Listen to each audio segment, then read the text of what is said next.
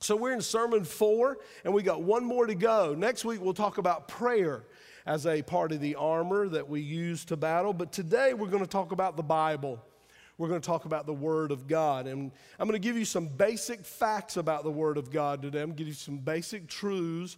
Most of you who are sitting here already know the things that I'm going to say today. But, you know, that's what preaching is, and that's what teaching is. It stirs up stuff that we hadn't thought about in a while, stuff that we've kind of allowed to settle to the bottom. It stirs it back up in us so we can look at that and remember it and be encouraged by it. So we're going to do that today. Let's go to Ephesians chapter 6, verse 10 through 13. And we actually are going to go all the way through verse 17 or 18 as a text, but we'll only read through verse 13 today. The scriptures are not going to come up on the screen today for the text because we've already done that so many times. So just write this down. If this is your first Sunday, just write this down. Ephesians chapter 6, verses 6 through 18, okay? And then read that in detail. Follow along in your Bible today, whether it's on a tablet or a phone or you got your old school Bible with you. Follow along with me. I'm reading out of the New American Standard Bible, and here's what Paul says. You know, the word finally, verse 10, he says finally. So that means he's saying in closing. Now, when Paul says in closing, he doesn't mean it either because he goes on and on and on after he says that, just like me. So when I say in closing today and then I go on and on and on, I'm just trying to be more like Paul. Amen. I played the spiritual card on y'all right there. But Paul has been talking about relationships.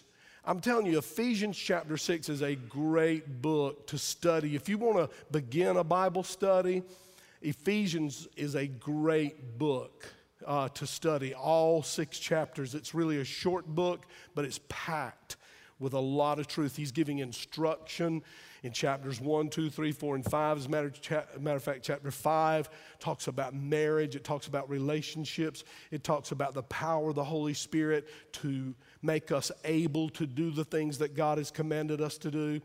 And just reminding you of some basic messages and basic themes that have been coming up in this series. Look what he says. He says, finally, be strong in the Lord. And just reminding you that if you couldn't be strong in the Lord, he wouldn't tell you to be strong in the Lord. You can be. I can be. Anyone who wants to be can be strong in the Lord. It's up to you. It is not God's fault if you're not strong in the Lord today. So I want you to take that challenge from Paul. Finally, Farrell. Finally, Bridge. Be strong. You can be. God's going to make you strong, but you've got to want that. There's an old saying we have, and you can lead a horse to water, but you can't make him drink.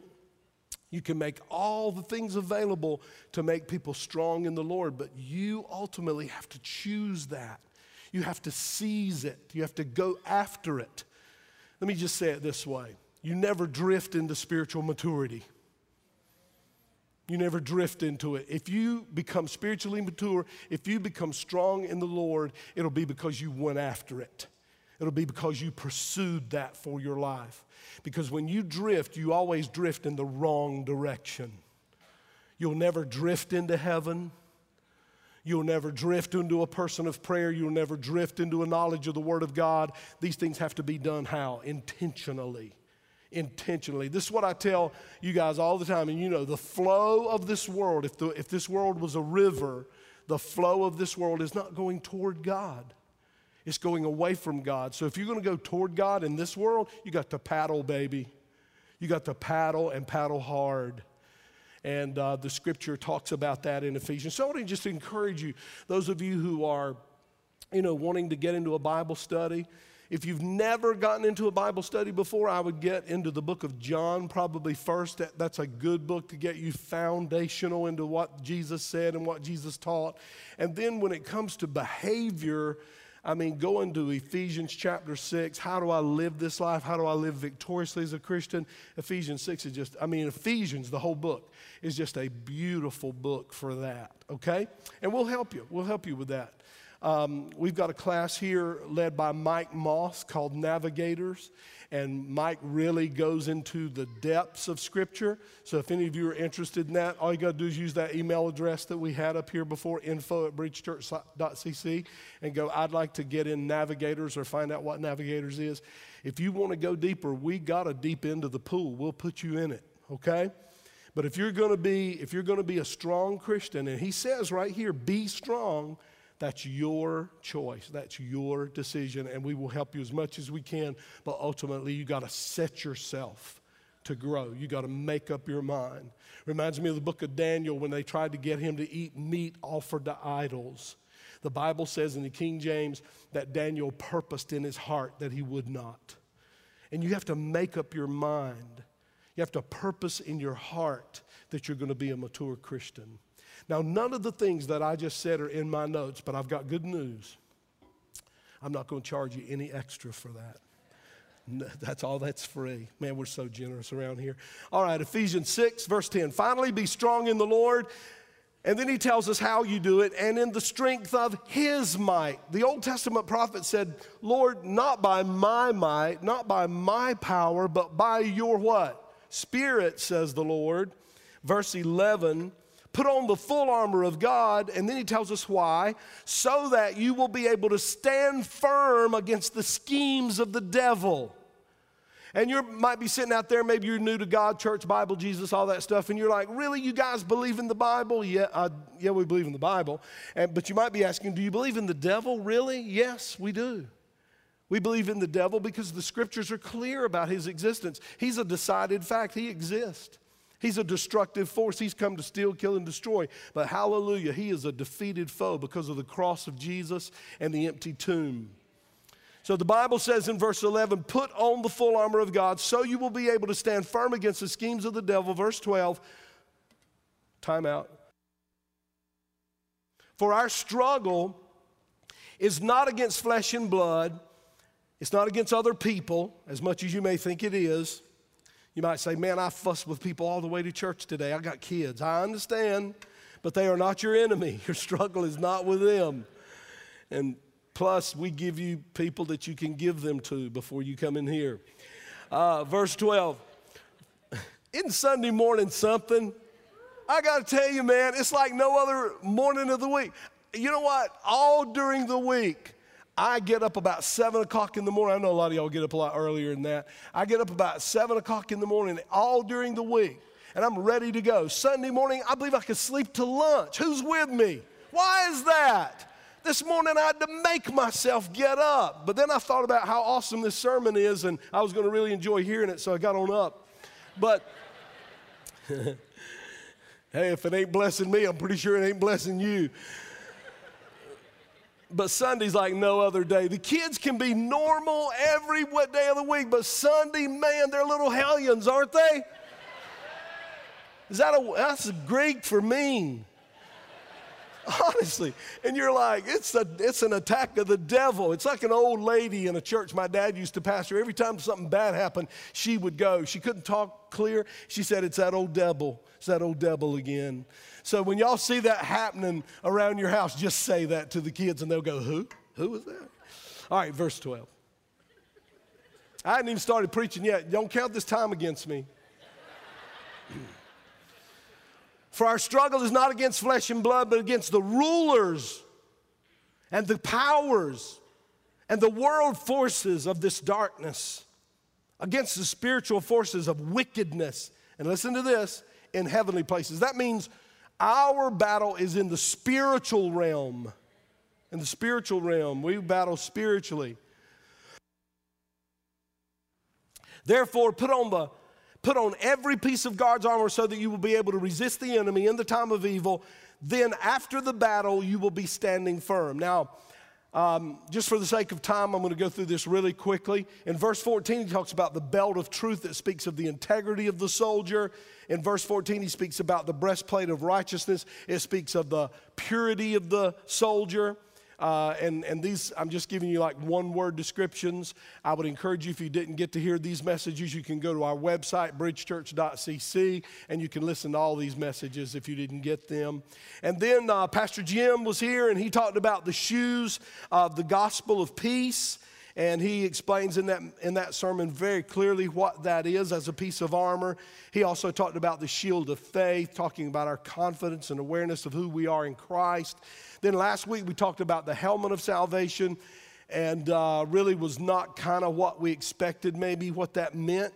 Because when you go to 1 Thessalonians 5:8, he talks about the hope of salvation. So we knew he was talking about us as soldiers battling today, if we can get a vision of heaven and what it's going to be like and where we're eventually going. That's a big motivator when you're in the struggle down here. Do you understand what I'm saying? If you know where you're going and you're in a dark time down here, it keeps you motivated because you know, hey, baby, this ain't all there is. As a matter of fact, when I get there, and I've been there 1,000 years, I've only just begun. So I'm going to heaven one day. So it makes you, it keeps morale up in the battle down here in this world of darkness when you know where you're going. Man, that was a good sermon. I enjoyed hearing myself preach that. So this brings us to, I know some of you are out there thinking, boy, I hope you don't enjoy this one so much. This brings us to the spiritual weapon listed in verse 17, the sword of the Spirit, which is the Word of God. That's what we're going to talk about today. The sword of the Spirit. And what is the sword of the Spirit? It is what? The Word of God. And then next week, prayer. Of all the weapons that we could talk about in this series, this is probably the one with which you are most familiar, the sword. If I were to talk to you, if before this sermon series I would have said, when you think about spiritual warfare, what is the first weapon you think of? You probably would have said the sword, God's Word. And I remember in Vacation Bible School when I was a little boy, we sung songs about the Bible being the sword, you know, and I remember we would make the little swords and, you know, the blade would have the Word of God written on it. So, you know, I've had that put in me since I was little, and that's what we're doing with the kids now, getting that Word in them right now, because the older you get, listen, if you've not accepted Christ as your personal Savior, we hope you'll do it today. The older you get, the harder it's going to be. So that's why we want to reach the children for Christ as early as we can.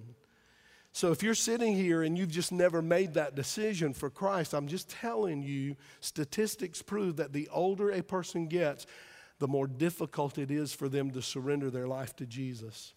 So guess what? If you've been thinking about that, today's the day. Today's the day. So I hope today you'll come to Christ. Let's look at some basic things about the Bible, teaching some basic facts about the Bible. Let me just give you just a few things here, and these are very simple, but I want to nail them down today. The Bible is the Word of God. You say, okay, I think we knew that. You'd be surprised at the people who don't know that. The people who think the Bible is a history book with some little guidelines in it for life. I saw a billboard one time, and I know they meant well, but they had a picture of a Bible up there, and it said, the guidelines for living, you know, happy. Well, it's more than guidelines. It's more than suggestions. The Word of God, it is God speaking. It is a love letter from God to us. The Word of God, it is infallible and it is inerrant. Let's talk about those three things. It's the Word of God. The text says it here, the sword of the Spirit, which is the Word of God. And for our attendees who are here today and you're new to church, you're new to God and the Bible and all that, maybe you were in church when you were little, but you've been out for a long time and you're not really familiar with all the words. You know, we speak Christianese sometimes as Christians, and we kind of leave out people who are trying to find out who God is. So when I use the word Scripture, and I use the word Bible, or I use the phrase Word of God, all of those things are the same. And so it is the Word of God. When you read the Bible, you are reading words God spoke through men. And so the Word of God is not only the Word of God, but because it is the Word of God, it is infallible. Now, there are scripture references here that you can write down. I'm not going to read them all because it would just take too long. Here's what I mean by infallible. The word infallible means that you can trust everything the Bible teaches. Everything the Bible teaches, you can fully trust it. The Bible will never lie to you. The Bible will never exaggerate. And I don't care what people say who want to destroy the truth of God's word. Nowhere does it contradict itself. Nowhere. The Word of God is perfect in every way. It is infallible. And that brings us to another word that is very, very close to this word, but it's a little bit different. As a matter of fact, when I use the word perfect, that really deals with this word even more, and that is the word inerrant. The Word of God is infallible. That means that all that it teaches is true. It is also inerrant. That means that every word of God is pure. Every word of God is pure. And so these are things that we need to know about Scripture, and you see it there, the Scripture references. In John 17:17, Jesus said, "Your word, O God, is truth." It is truth. The next thing I want you to notice is that the Word of God is complete, and this is very important. It's very important. In Revelation 22, it says you cannot add to the Word of God. You cannot take away from the Word of God. It is complete. It is comprehensive. I had a lady, we live in a time when different fads go through the church. And there was this fad going through the church, and it's still out there a little bit, but it's not nearly what it used to be. And every time somebody would say, I feel like this is a word from God, I want to share it, she'd write that down in the blank pages in the back of her Bible. She thought that's what it was for, because God was still saying new stuff that he hadn't already said in the written word. See, that's not right. Anytime I preach to you or speak to you, it has to line up with the Word of God. I can't say the Word of God says this, and I want to just add this thought to that. Now, I can go back and go, I think what that is saying to us today is this, but I can't add to the Word of God, and I can't subtract from the Word of God. The Word of God is true. The Word of God is true. It is infallible. It is inerrant, and it is complete. Jude said, once for all, talking about the Word of God, once for all delivered to the saints. Listen to this. The Bible is one book. If somebody comes to your door, knocking on your door, and they've got a Bible in one hand and they've got this other Bible in the other hand, you know what the Bible says? The Bible says, don't let them in your house. And the Bible says you are not to wish them Godspeed, because there's one book, there is one revelation, there is one Word of God delivered once and for all. Jude said it, the Scripture said it. There is no further divine revelation beyond Scripture. And the Bridge said, not only is the Word of God, not only is it infallible, not only is it inerrant, not only is it complete, it's enough. It is sufficient. Here's what that means. It means you really don't need anything else. Now, I've got a bunch of other books in my library, and I've got videos that I look at, and I've got DVD sets, and I've got all these things that are supplements that tell me and help me understand and teach me what the Word of God says. But I don't really need anything else other than the Word of God. If I was on an island all by myself, all I'd want is Millie and a Bible. I mean, if I could only have two things, I'd want Millie and a Bible. I don't think she would want me, but I would want her to be there. You know what I'm saying? The Word of God is enough. Now, let me give you a scripture here, and you need to read this chapter in your Bible. Don't read it while I'm preaching now, but you need to read it when you get home. It's really an amazing thing. Psalm 19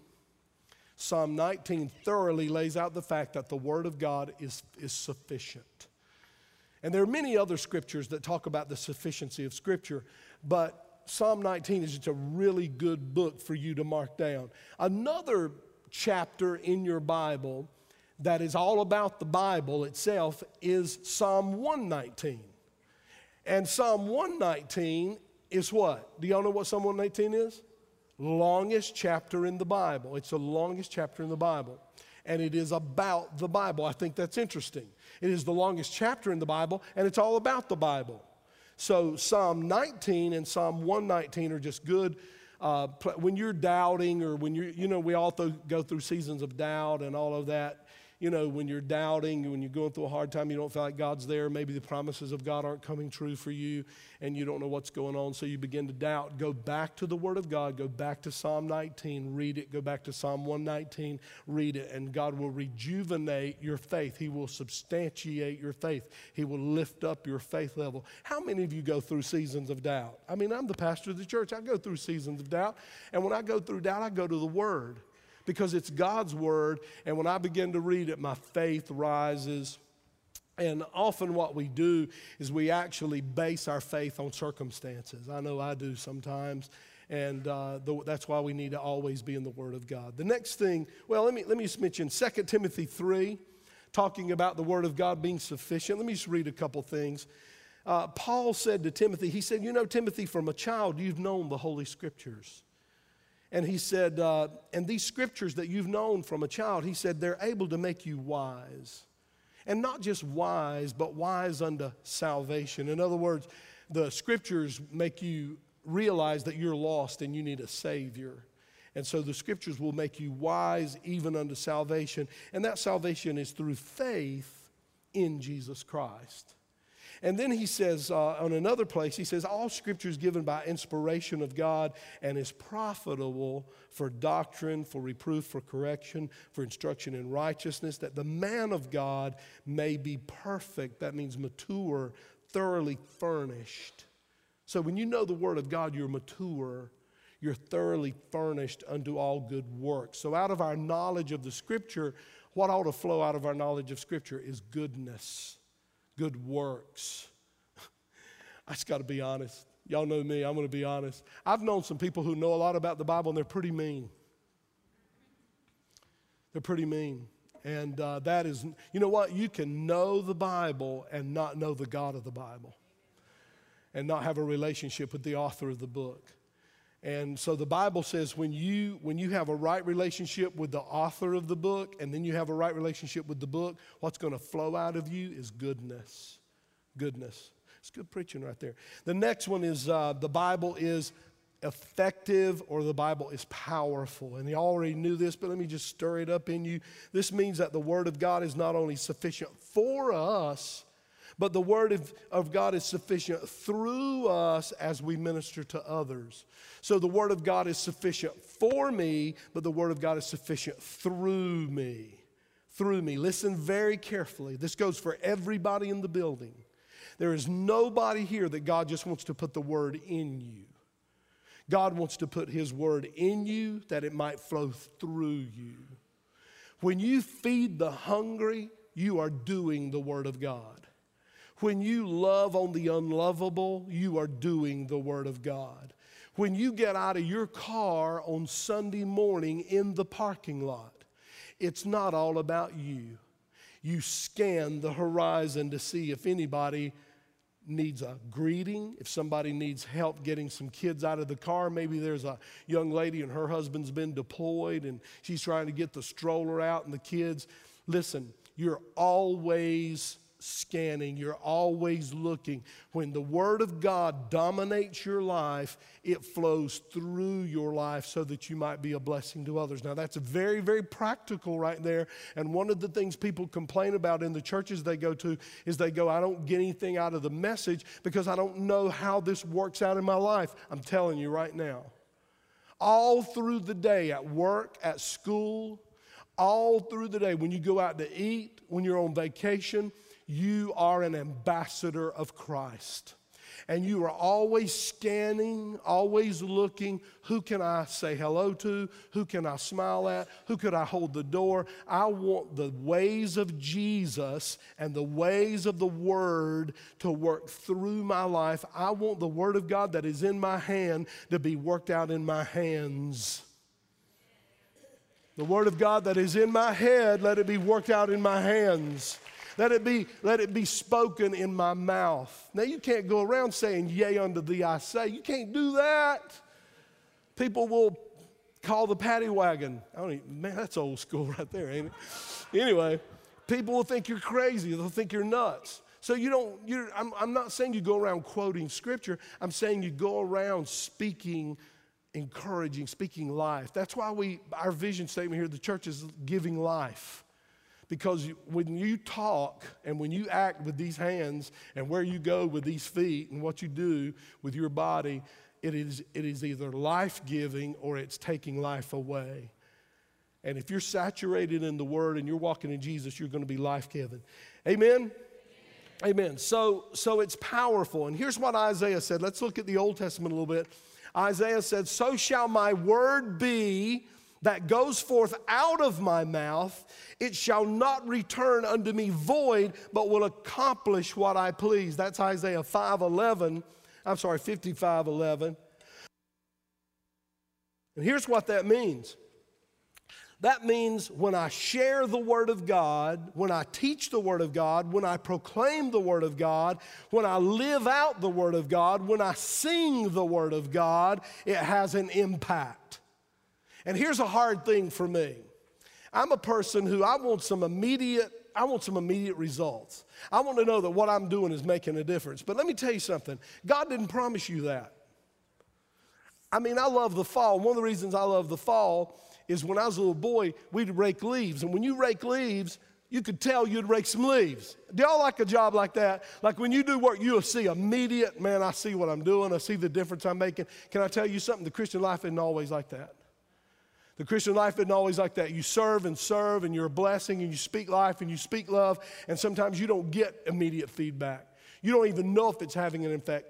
Listen what the Bible says. He says, when my word goes out, it has an impact. You don't worry about it. God goes, I'm going to take care of that. You know what I think is going to happen when we get to heaven? I think you're going to have people come up to you in heaven and go, you know, I didn't react very much down there when you spoke that encouragement to me or that love, or when you served me when I was going through a really tough time, or you put your arm around me, or you spoke to me, or whatever. But I think when we get to heaven, I think people are going to come up and say, I'm here because of you. I'm here because of you. I'm here because you encouraged me. I know I didn't give you any feedback when you did it, and you probably felt like that I was resistant to it. But I want to tell you, it found a place in my heart, and I'm here because of you. I want to hear that when I get to heaven, don't you? Matter of fact, I got some people, not only do I want to hear it, I want to say it to some people. Because there's some people in my early life as a Christian that had a tremendous impact on me, and I didn't know how to express it. But boy, when I get to heaven, if that's something God will let us do in heaven, I want to do that. The Bible says in Romans 1:16, Paul said, I'm not ashamed of the gospel, for it is the power.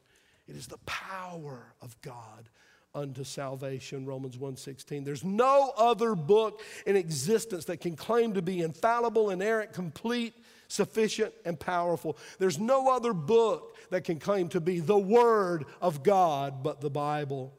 These qualities are only true of Scripture, and that is why the Word of God, as Paul told us in Ephesians 6:17, is such a formidable weapon, such an awesome weapon. It is the Word of God. A few more things about the Bible.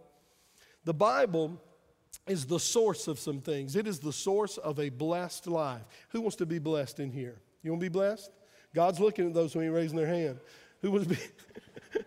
You want to be, God's all right, you know. So you want to be blessed, you got to get in the Word. You can't be blessed if you don't get in the Word. Let me tell you what the Bible says about that. It says, happy is the man who hears me. This God talking in Proverbs 8:34. Happy is the man who hears me. Luke 11:28. Happy are they, blessed are they who hear the word of God and obey it. Cleopas and Luke, y'all know that story in the Bible? We all know Luke. Luke wrote the book of Luke. Very good. Excellent. Excellent. And he wrote what other book? Acts, the book of Acts. So Luke wrote those two books in the Bible. Luke and Cleopas, after Jesus died on the cross and before they knew he'd risen from the dead, they're walking on a road to Emmaus, and all of a sudden this stranger comes up. They didn't recognize him. Evidently Jesus looked different after the resurrection. There was something about him that was different. They didn't recognize him, and so he's walking with them along the road, and here's what Jesus does. They don't even know it's Jesus. He starts explaining how the Old Testament connects to the New Testament. He starts explaining the scriptures of the Old Testament. Now, when all that was over and Jesus was out of their presence, and then they kind of realized, I think that was Jesus. Here's what they said to each other. Did not our hearts burn within us when he shared with us the Scripture. When I looked at that word burned, it meant burned with joy, burned with excitement, burned with motivation and fire. Did not our hearts burn within us? If you want to be blessed, you need to receive the Word of God. You need to study the Word of God. You say, well, I want to grow spiritually. All right? If you want to grow spiritually, you've got to get into the Scriptures. These are verses that say that teach that. 1 Peter 2:2 says, as babes, we ought to desire the pure milk of the Word that we may grow thereby. I'm going to preach right here just a little bit. Couple points I want to make. If you're not hungry for the Word of God, you need to begin to pray for that, because that is a sign of a weakness spiritually. If you're intimate with God, you're going to love His Word. Let me say that again, because y'all didn't hear what I just said. If you are intimate with God, you're going to love His Word. Now, here's what I see in a lot of Christians. Can I say this? I see Christians who are looking for a shortcut to spiritual maturity. They're looking for a shortcut. One of the things that people do today to shortcut their way to spiritual maturity, and it doesn't work, it never works, is that we are living in a time when people want to have a certain experience. A certain experience. If I can go to the altar and have a certain experience, I'm going to be spiritually mature. Well, look, I'm not against experiences. I've had some incredible, awesome experiences with God in my lifetime. Being saved, the sanctification work in my life, being filled with the Holy Spirit. There have been times when I've prayed and, I could just tell you stories of the presence of God in prayer time. I could tell you the story of the presence of God in group prayer. I could tell you the story of healings that I've seen and miracles that I've seen. But I'm going to tell you this. Those times are not very often, and I'm going to tell you why. A lot of times preachers say, well, the reason that didn't happen is because we don't believe, and if you believed, you'd see miracles. You know what? I just think God does miracles from time to time. But God doesn't want you to serve Him because He gives you a miracle a day. He wants you to serve Him because you love Him. So the spiritually mature person isn't always looking for a sign. They're not always looking for an experience. They're not always looking for a miracle. They just love God because they love God. And there are people today who will say, you need to have this experience, and if you have this experience, it's going to catapult you from way down here spiritually to way up here spiritually. Let me tell you something. No, it's not. No, it's not. I know people who have had experiences, and they're just as carnal as they were before the experience. Let me tell you something. The Word of God makes you strong. The Word of God makes you mature. I love what one guy said, and I was going to save this for later, but I think I'm going to go ahead and throw it out there now if I can find it. I don't think I can find it. Yeah, obtaining spiritual maturity is 95% perspiration and 5% inspiration. Being spiritually mature, becoming spiritually mature, listen to me, is 95% perspiration. It's work. Get in the Word of God. Develop your daily disciplines. It's work, it's labor. We talked about Paul's words last week. Endurance, doing what needs to be done, getting up every morning going, I don't feel spiritual today. I don't feel like being spiritual. I don't want to be spiritual. You think, well, you're the pastor. You're always spiritual. No, I'm not. No, I'm not. Talk to Millie. She'll tell you. I'm not always spiritual. I don't always get up wanting to get in the Word of God. But I know I need to. I know I need to. And here's what happens to me. I'm telling you, almost 100% of the time. When I feel really, really, really down or not spiritual or just, I'm like, man, I just don't want to hear a praise song right now. I just don't want to read a Bible verse. I just don't want to do anything about that. I just don't feel it. Then I know that's when I need to do it. And I will go in my office sometimes and I will sit down. And I would just say, I'm going to read this chapter right here. I'm going to read these favorite verses of mine. And I'm telling you guys, it's like hitting a switch. It's like hitting a switch in me. And all of a sudden, I just have a hunger. I just have a desire.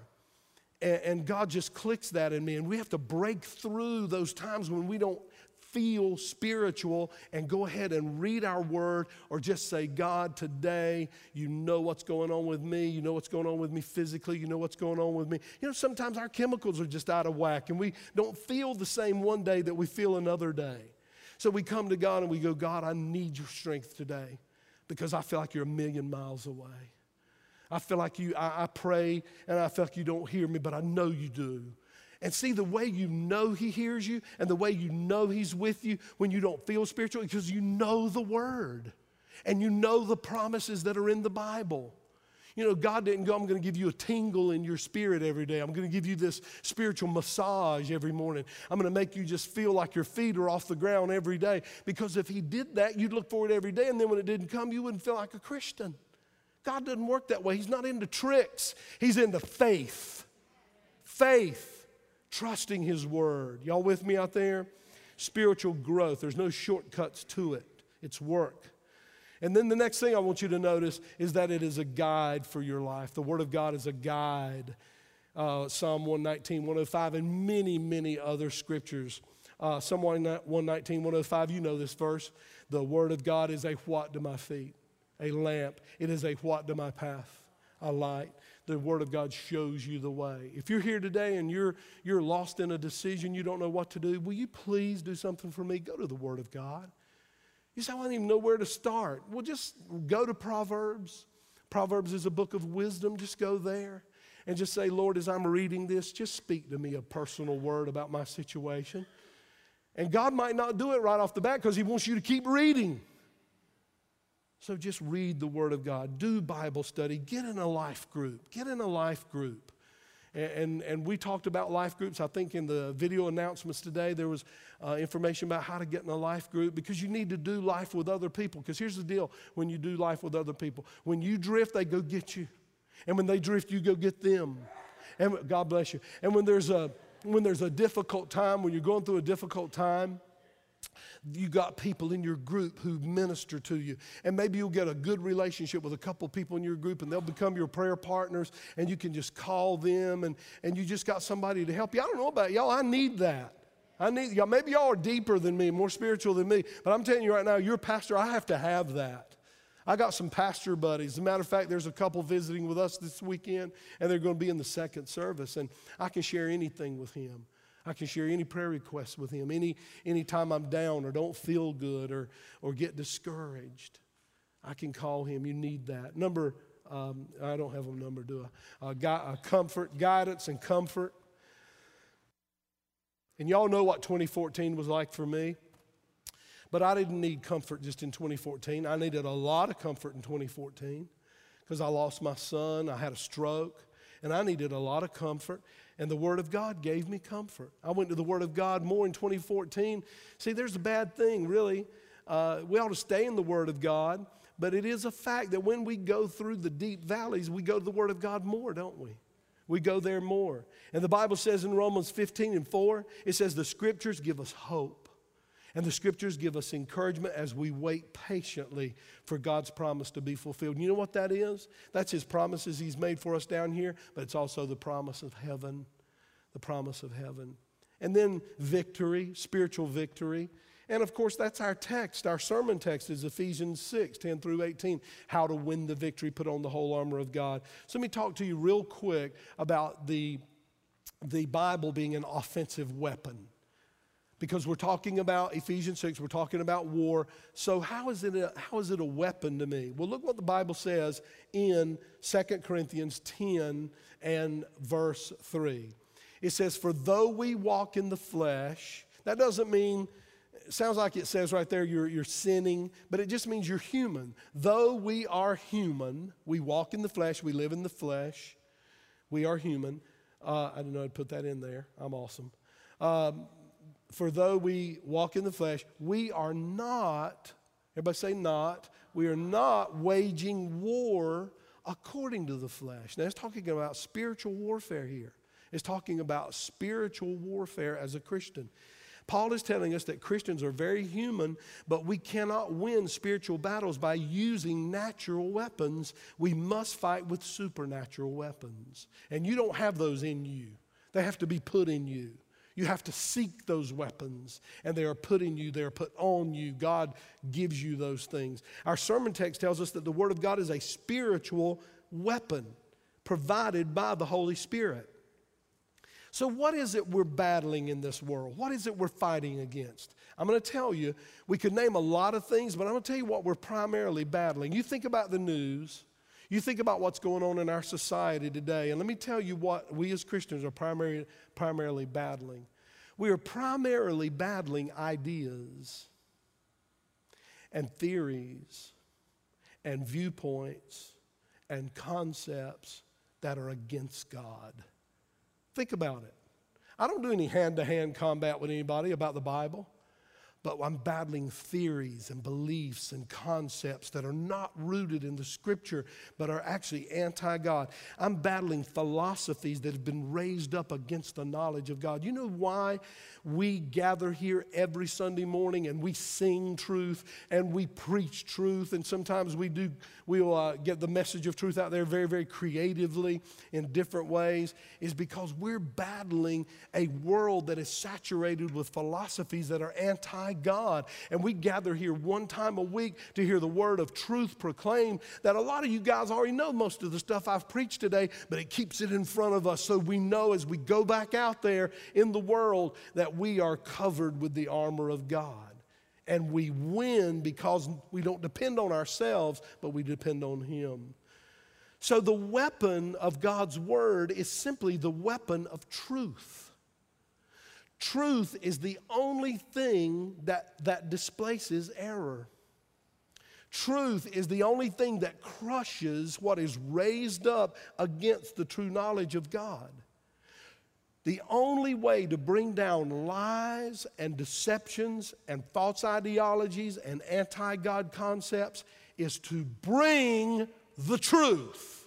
And the truth is the Word of God. Look with me in the Bible at Hebrews 4:12, a very powerful verse that is right here. For the Word of God speaks, is alive, and full of power. That means the Word of God, it's full of power. The word power here means making it active, operative, energizing, and effective. The word is powerful. Listen to this. The Word of God is sharper than any two-edged sword, penetrating to the dividing line of the breath of life, the soul, and the immortal spirit, and of joints and marrow of the deepest parts of our nature. Here's what the Word of God does. When you proclaim it, when you live it, when you sing it, when you testify, it exposes, it sifts, it analyzes, it judges the very thoughts and purposes of the heart. There's nothing like the truth. There is nothing like the Word of God. I don't care what anti-God philosophies this world spits out. If you will live the truth and live close to God and proclaim the truth in love, it will be like a tidal wave over those anti-God philosophies, and we win this battle. We win it. The Bible has the power to cut and pierce and dice and slice the human heart, revealing the inmost realities. The sword of truth, the Bible, has the power to cut into the heart, but then it heals that same heart. I remember it, don't you? Do you remember before you were a Christian, the Word of God cut my heart. The Word of God pierced my heart. The Word of God just brought wound to my heart. But then when I surrendered to the Word of God and the God of the Word of God, that same Word of God brought healing to my heart. And I thank God for that. The Word of God restores. The Word of God sanctifies. And then the Word of God is a defensive weapon. It's a defensive weapon. Next slide, please. It's a defensive weapon. And it's very important for us to know that because Jesus is our example in that. And I'm going to give you this and move on because we don't have any time left. Luke 4 and Matthew 4, Jesus had a direct attack from Satan. Jesus was in the wilderness. Jesus was going to spend time with the Father. He was fasting. He was praying. And the Bible says Satan came to him in the wilderness. For 40 days and 40 nights, Jesus was there. And Satan tempted him and tempted him in three particular ways. And the scripture actually lists those, and I should have included that in my sermon. But the pride of life and all of that's mentioned in another place in scripture. And those three areas are where we're tempted, and he tempted Jesus in the same area. Now here's what Jesus did. Every time Satan came with that temptation, Jesus quoted the Bible. All three times. I mean, how big is that to tell us that the Word of God is not only an offensive weapon, it is an awesome defensive weapon. So when the enemy begins to say things to you, when you begin to get these thoughts in your mind and these messages that are coming into your head and you're going, man, that is so not God, then open your Bible and begin to read it out loud. I tell you, that's what I do. I'll walk through my house. If you come to my house sometimes in the middle of the day, you'll think I'm crazy. Because when I pray, I walk.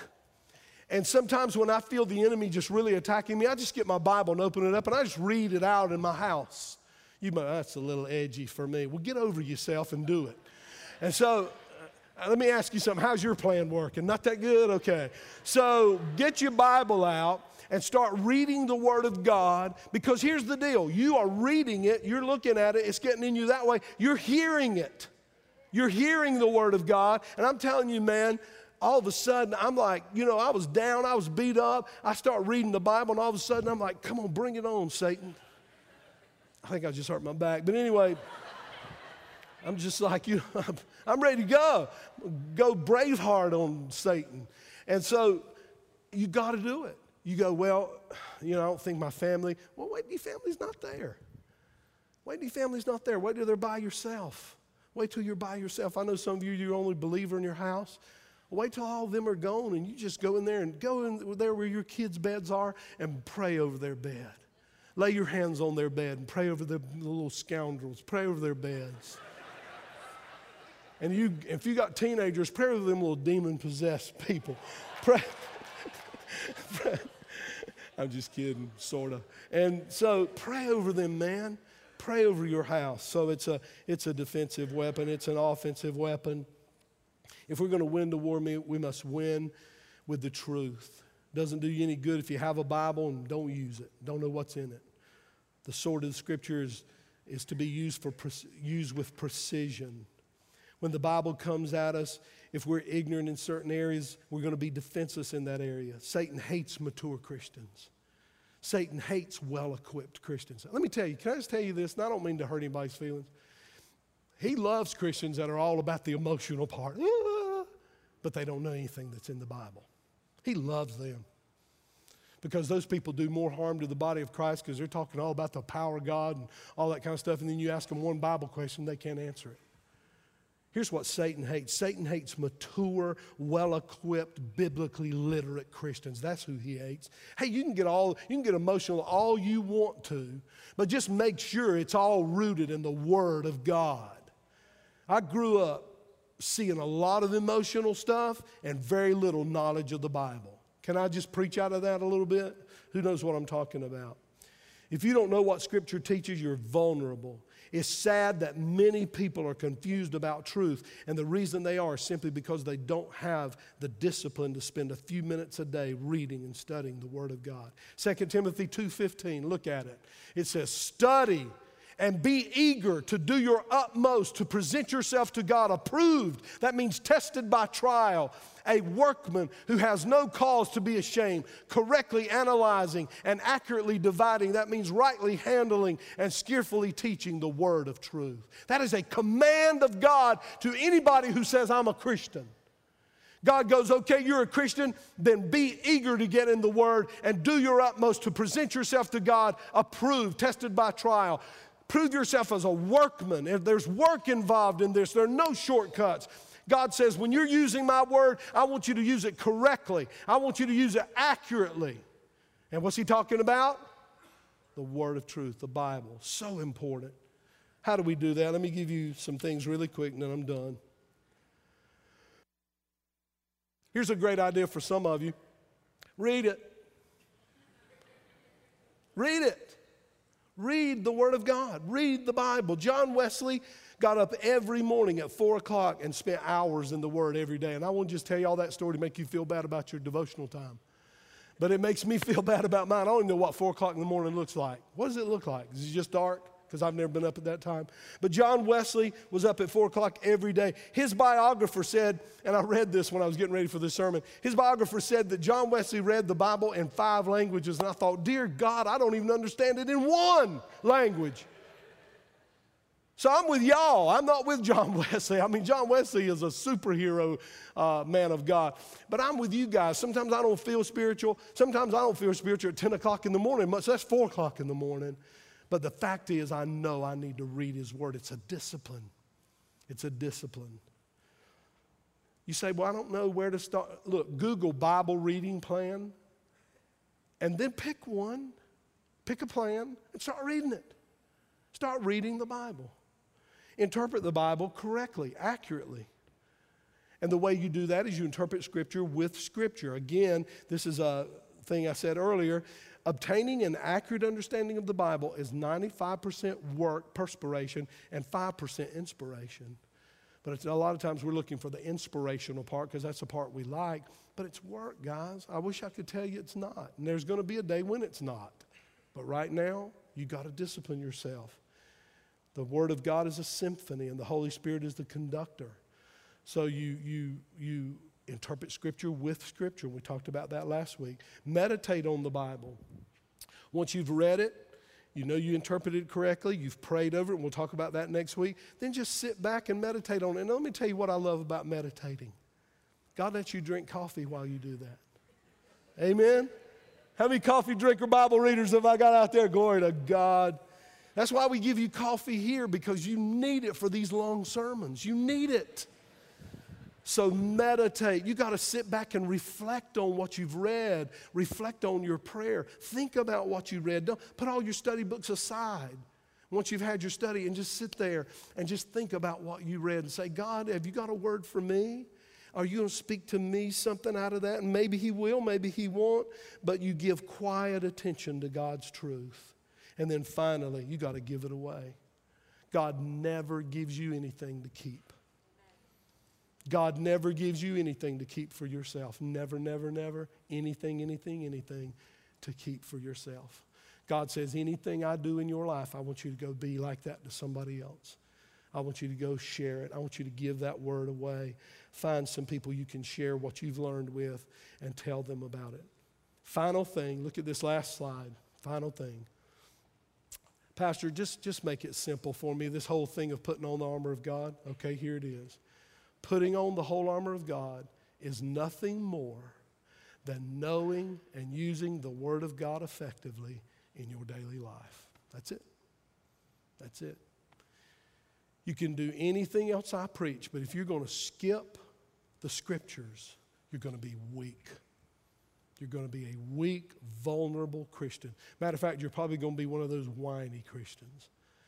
And I just run from them, don't you? Let's all stand together.